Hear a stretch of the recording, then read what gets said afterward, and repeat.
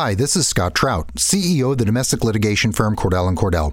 There are many life changes that can happen after divorce that make it difficult or impossible to uphold requirements of your divorce decree. The orders issued in a divorce are based on the facts presented at that time, but the circumstances used in issuing those orders can obviously change. If you feel a modification to your court orders might be necessary, talk to us at Cordell & Cordell. Contact CordellCordell.com, 1065 East Hillsdale Boulevard, Suite 310, Foster City, California, 94404.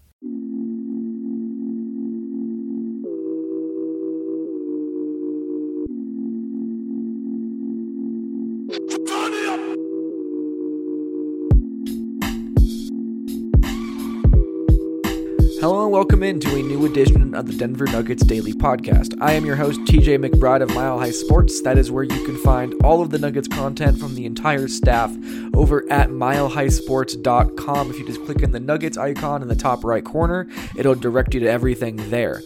This is going to be a fun podcast because the Denver Nuggets are headed to the playoffs. It is now officially locked in. After the Nuggets got their 114-104 road victory over the Boston Celtics, the Nuggets have now locked in a playoff spot, so they can finish no worse than 8th in the West, and they are on path to be the 2nd seed in the NBA, or in the Western Conference, if not the 1 seed, which we'll talk about a little bit later.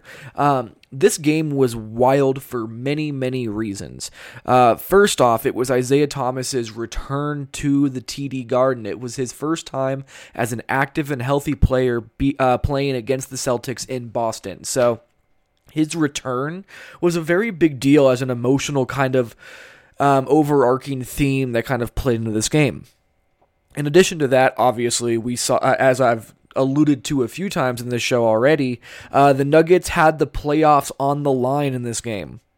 If they win, they lock up a playoff spot. If they lose, they continue pushing back their date for when they lock in that playoff spot. So they had the weight of that kind of over them, and then they also had the weight of Isaiah Thomas over them. And then on top of that, last time Boston was in Denver was the game that Jamal Murray had 48 points and decided to take a last-second heave when the game had already been decided and was essentially over, which really bugged Kyrie Irving, who proceeded to grab the ball and launch it into the stands in order to keep it out of Jamal Murray's hands. So there was some bad blood. There was a whole lot of emotional stimulus and a lot on the line for the Nuggets in this game. But despite all of that, they came out and found a way to win in a gutsy manner. Not everything went right for Denver in this game, but they refused to quit and they fought all night. They played great defense and they kept at their offense until it finally clicked in that fourth quarter to carry them to the win. Multiple players were great in this game. I'm going to end up talking about the Nuggets playoff berth being secured, talk about Isaiah Thomas's return to Boston. I want to talk about how great Denver's defense was in this game. They were as methodical and concise and consistent defensively as I can remember them all year. This was definitely one of the best defensive games of the year. Nikola Jokic was fantastic on both ends of the floor. I mean, defensively, he was everywhere. Had 3 blocks, 2 steals, and then offensively, very efficient scoring. Expanded his scoring arsenal out beyond the paint a little bit, which we haven't seen tons of this year. Was still a very good passer, even though his assist totals didn't necessarily reflect that. And we'll get into just kind of how good Nikola was and how patient he was in this game. Torrey Craig also was just masterful in his role in this game. Torrey Craig has become great at just understanding how to play as the energy wing off the bench and what kinds of intangibles to bring to the table. So we'll talk about Torrey Craig as well as the fact that the Nuggets just won this game despite all the distractions surrounding it, like I talked about off the top of this podcast. It's been incredibly impressive to see this resilient Nuggets team who have been down in big moments on the road against good teams find ways to come out and win these big games. So we'll dive into all of those things, but before we do that, let me give you one quick word from the guys who made the beats on the intro and after this podcast at the Regulators Production Group. You can find them on Instagram at under Regulators Regime, and then on top of that, Terrapin Care Station, who is the presenting sponsor of the show. So before we go any further, here is a quick word from Terrapin Care Station. Before we get into the rest of the Denver Nuggets Daily Podcast, let me give you one quick word from our sponsors over at Terrapin Care Station.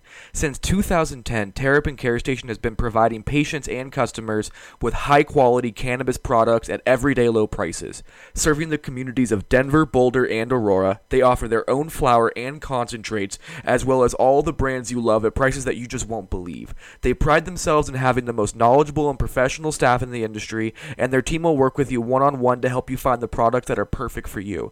Their dispensaries are unassuming, safe, and discreet, with ample parking at every location for a seamless retail experience. For up-to-date menus and promotions, head over to www.terrapincarestation.com or just come visit one of their 5 convenient Colorado locations today. Again, that is terrapincarestation.com, TERRAPIN carestation.com.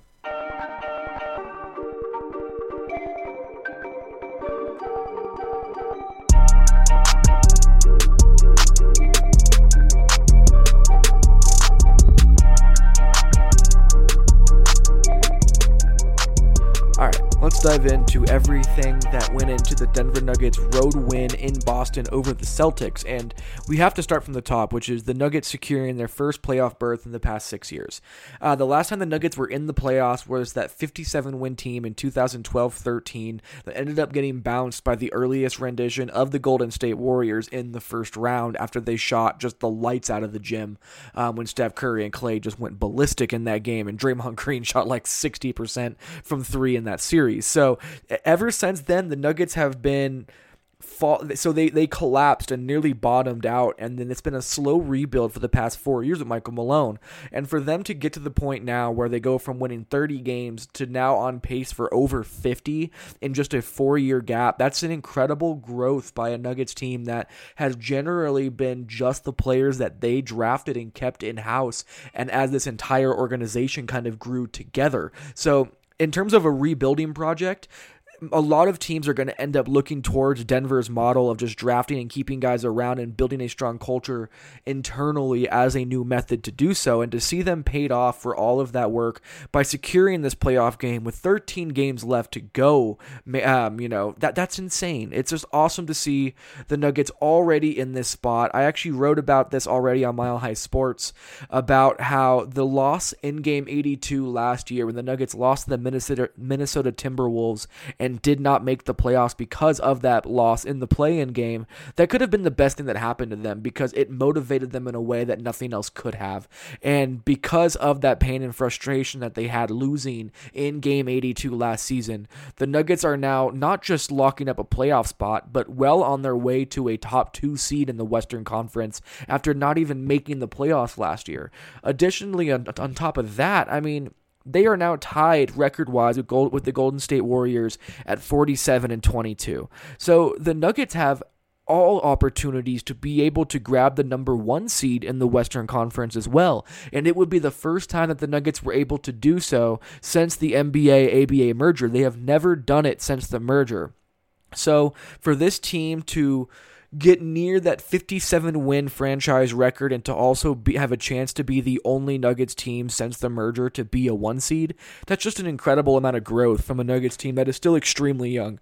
So just awesome to see how far this Nuggets team has gone in such a short amount of time, and the fact that they did it all together and in-house is just so impressive. So hats off to the Nuggets organization for pulling this off. I'm not even a Nuggets fan personally, but from the outside looking in, it's hard not to be excited for these guys because of how much work they put in and how much they've had to rally around each other to get to this point.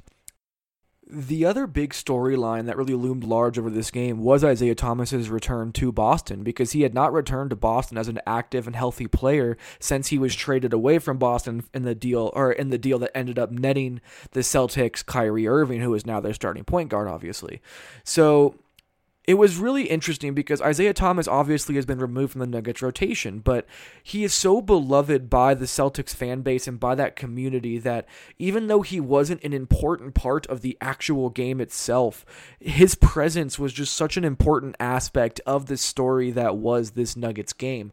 And the tribute video they played at the first break of the first quarter was just phenomenal. It was great to see how loved he was, not just by the fan base and the community, but also the organization organization for everything that he gave to that team. I mean, Isaiah Thomas went through 8 hours of dental work after losing a tooth, and that's in the same series that he was playing in after the death of his sister and just a tragic car accident. For a guy to give all of that and then to go out there and carry that group or that team that really didn't have any business getting to the Eastern Conference Finals and carrying them all that way, it was just absolutely fantastic to see the way that they received him. And on top of that, once the tribute was over, the standing ovation that he got during the commercial break was just, again, it was awesome to see.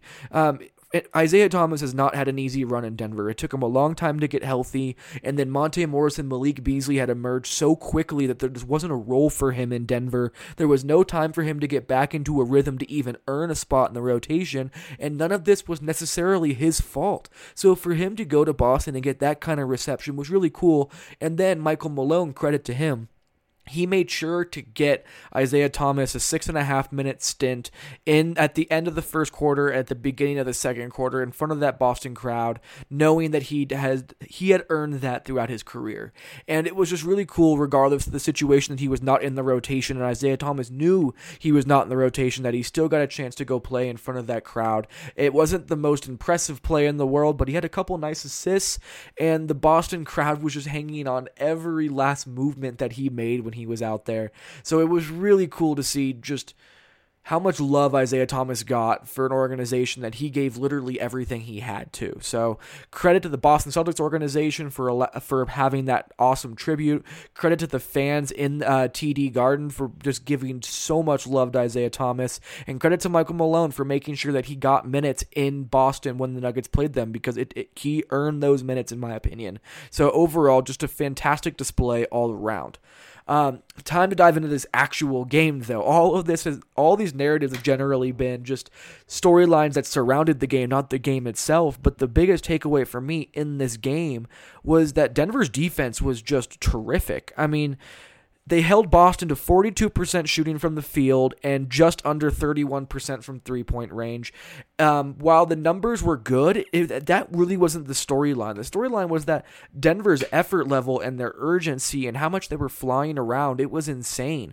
They looked like a team possessed. I had not seen them play that consistent, that much consistent defense for almost every single minute of this game for most of the year. They were plus 15 on the defensive glass. I mean, Nikola Jokic was great in the team construct. Had 3 blocks and 2 steals, getting into passing lanes, rotating well, knowing where to be. The communication between all of these players was great. Whenever there was big hedges and bigs playing up the floor, the weak side rotations defensively were locked in for the most part. Jamal Murray had a great defensive game on Kyrie Irving, I thought. He was really up in his face and crowding his airspace and not letting him get around him. The containment level on the perimeter was fantastic. Kyrie Irving was 10 of 23 from the field in this game and 2 of 8 from three-point range, and really had to work for everything that he got. Additionally, on top of that, Torrey Craig's effort and hustle and activity were off the charts. Paul Millsap was filling in every gap that needed to be filled defensively. Gary Harris was just a terror off and on ball defensively. He was so good in this game. Will Barton basically suffocated Jason Tatum for most of the night. Just all across the board, so many good things happened defensively in this game, and it was great to see the Nuggets generally play a consistent defensive effort for the majority of the game like they did against Boston, and that was why they won. Their offense was missing a lot of open shots in this game, but their effort level defensively is what set the tone and allowed them to win this game on the road in a very tough environment against a very tough team in the Celtics. Next for me was how good Jokic was just all around in this game. There's plenty of things to pick apart from Nikola Jokic's game, but for me, it was good to see his perimeter game kind of return again.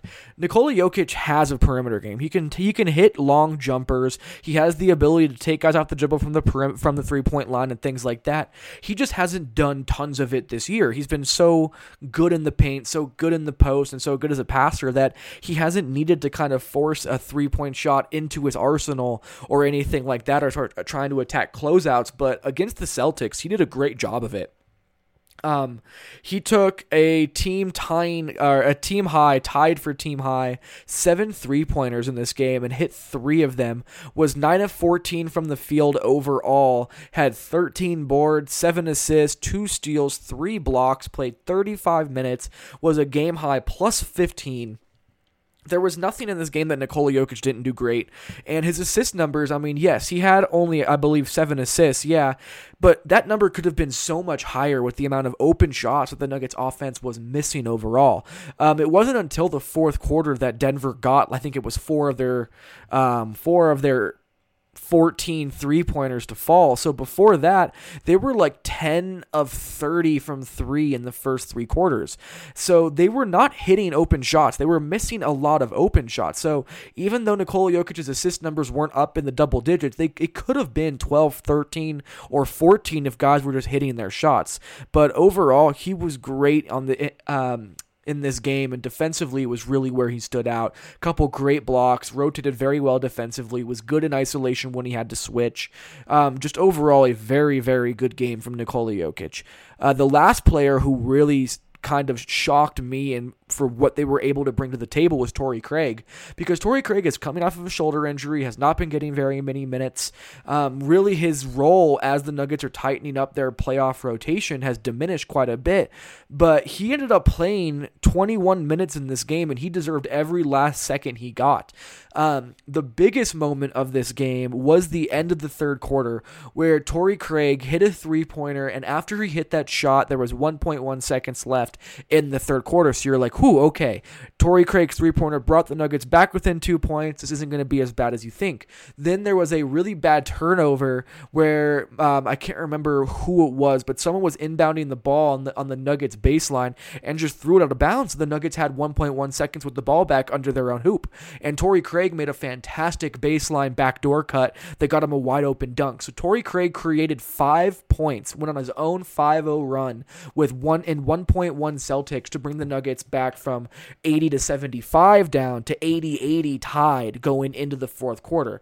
That stretch alone was so important for the Nuggets' confidence, for their morale, and for the momentum they were able to carry with them into that fourth quarter, because on the road in Boston is an extremely tough place to play, and they did not fold, and so much of that is because that sequence from Torrey Craig gave them so much confidence. And beyond just that, the amount of energy that Torrey Craig played with was normal. His energy is infectious, but he hit a 3-pointer in this game with 1 of 2, hit 2 of 3 free throws, had 2 assists in this game, was everywhere defensively, had 8 rebounds, was 5 of 7 from the field, had 13 points. I mean, you can't find faults in Torrey Craig's game, in my opinion, against the Celtics. He was phenomenal, and I think that we're going to see a spot where Torrey Craig actually has a bigger role than we expect when the playoffs come around. Every team needs a multi-positional, high-energy, long, athletic, strong, defensive-minded wing to play in playoff settings like that, and Torrey Craig can be that. He's almost Tony Allen-esque for this Nuggets team, is kind of how I've decided upon it. He's not the defender Tony Allen is, and he might not ever be, because Tony Allen was such a great defender, but in terms of an archetype, that's what he brings to the table. A very rough offensive game who can get you some points when you need it, but very smart player who attacks and attacks and attacks and is just an Energizer bunny out there on the court. So Torrey Craig, I thought, was great in this game, and the Nuggets don't win without him. And again, it's just so impressive how resilient this Denver Nuggets team is. They were, this was a game of runs. They trailed at multiple points in this game. They trailed at 3 different points by as many as 5, or actually, no, I guess they only trailed by as many as 5 points. It never really got that far away, but on the road in Boston is a tough place to play, and they continued to fight back no matter what the situation really looked like in front of them. And because of that, they are now above 500 as a road team again, and are going back to the playoffs. And they did this despite the fact that there were so many distractions surrounding the game, with Isaiah Thomas's homecoming back to Boston and Denver having the pressure of trying to clinch a game, or trying to clinch a postseason berth, and all of the drama from Kyrie Irving and Jamal Murray from the first meeting in Denver. There were so many narratives surrounding this game, so many distractions that Denver refused to let change their approach. And because of that, they were able to come in and get a very, very big win. And now The Nuggets are going to keep on this East Coast road trip. They're going to play the Washington Wizards on Thursday, I believe. They have 2 days off before having a back-to-back in New York against the Knicks. I will actually be in New York for that Knicks game, so you'll get a podcast from me from Madison Square Garden after the game. And then after that, they'll be coming back to Denver to play against Detroit before going back out on the road once again. So it's going to be a very interesting sprint to the finish. But before we finish up this podcast, let me first give you a quick word from Terrapin Care Station one more time, because they're doing a really cool deal right now, and they're only doing it for a little bit while. It's a promotion that starts today, actually, as of Tuesday, March 19th, where they're doing $100 cartons of Terrapins. It's a 1-ounce pack where it's 5 5-gram packs of Terrapins where you can mix and match your strains, as well as 3 1-gram cone joints. So very, very good deal over at Terrapin Care Station. They're the best place for all of your cannabis needs. So definitely make sure to get out to Terrapin Care Station to check out all they have. They are the presenting sponsor of this show, and I would not have a show without them. So definitely go give them some love if you enjoy the podcast, because we wouldn't be here without them. Now, though, it is time to dive into some Twitter questions from listeners and get some answers to them.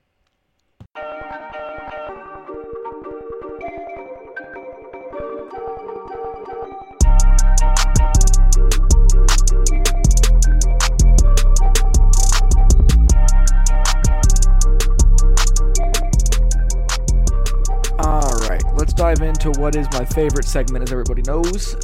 Questions to or answers to listener questions. I love doing this because there's always interesting stuff that pops up, like this first question.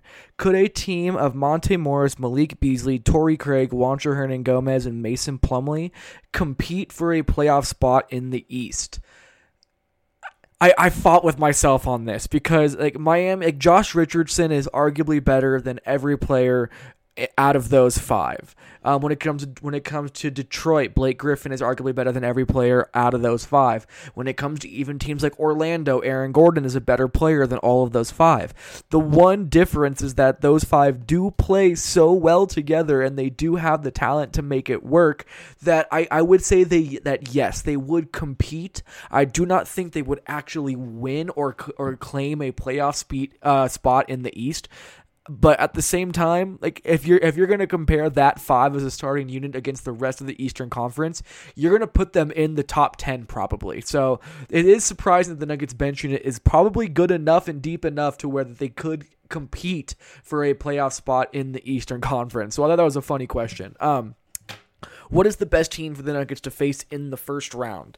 I'm going to dive into a ton of this on the next podcast on Wednesday, where I basically outline the 3 teams that the Nuggets are likely to face in the first round, and what scares me about them, what's good about them, and things like that. But I think the team that the Nuggets are going to want to play first and foremost is going to be the Los Angeles Clippers. The Clippers don't have the star power that Denver has.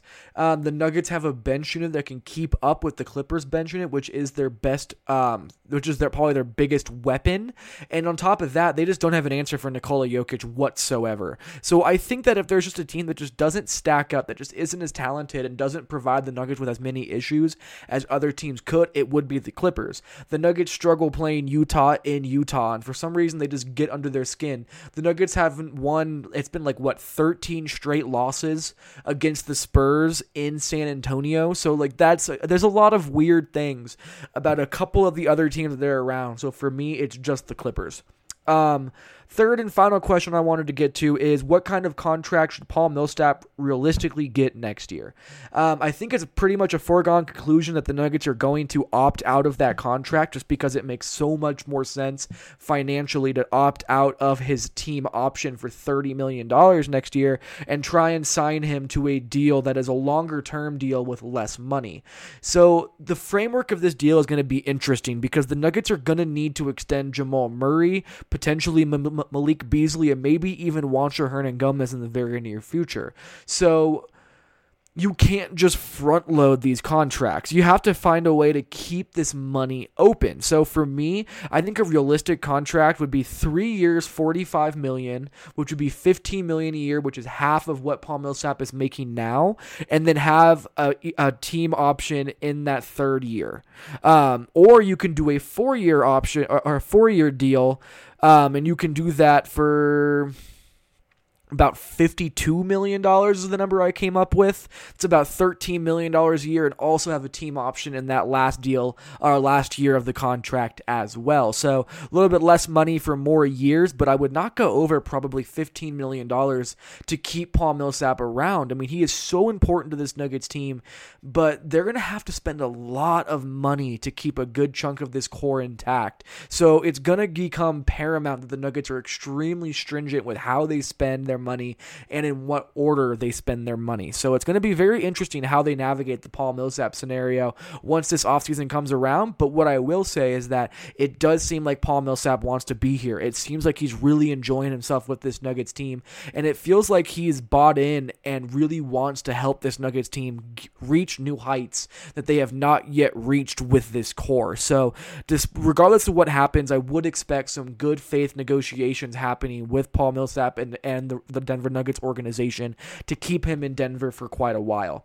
That's it. I thank you guys for listening and sticking around. I've had some technological issues again because of my 10-year-old computer, but this podcast will be around. I'll have a new one coming out tomorrow on Wednesday, and then I will also have a podcast coming out after the Wizards game and then after the Knicks game from New York in the Garden. So stick around with us. Keep interacting. I really appreciate you guys. Go subscribe on iTunes and all those other platforms. Definitely go reach out to the Regulators Production Group or Regulators Regime on Instagram for any beats that you may need or any musical services, and also Terrapin Care Station for all of your cannabis goods in the greater Denver metro area. But until then, have a great rest of your day, and we'll talk to you guys soon.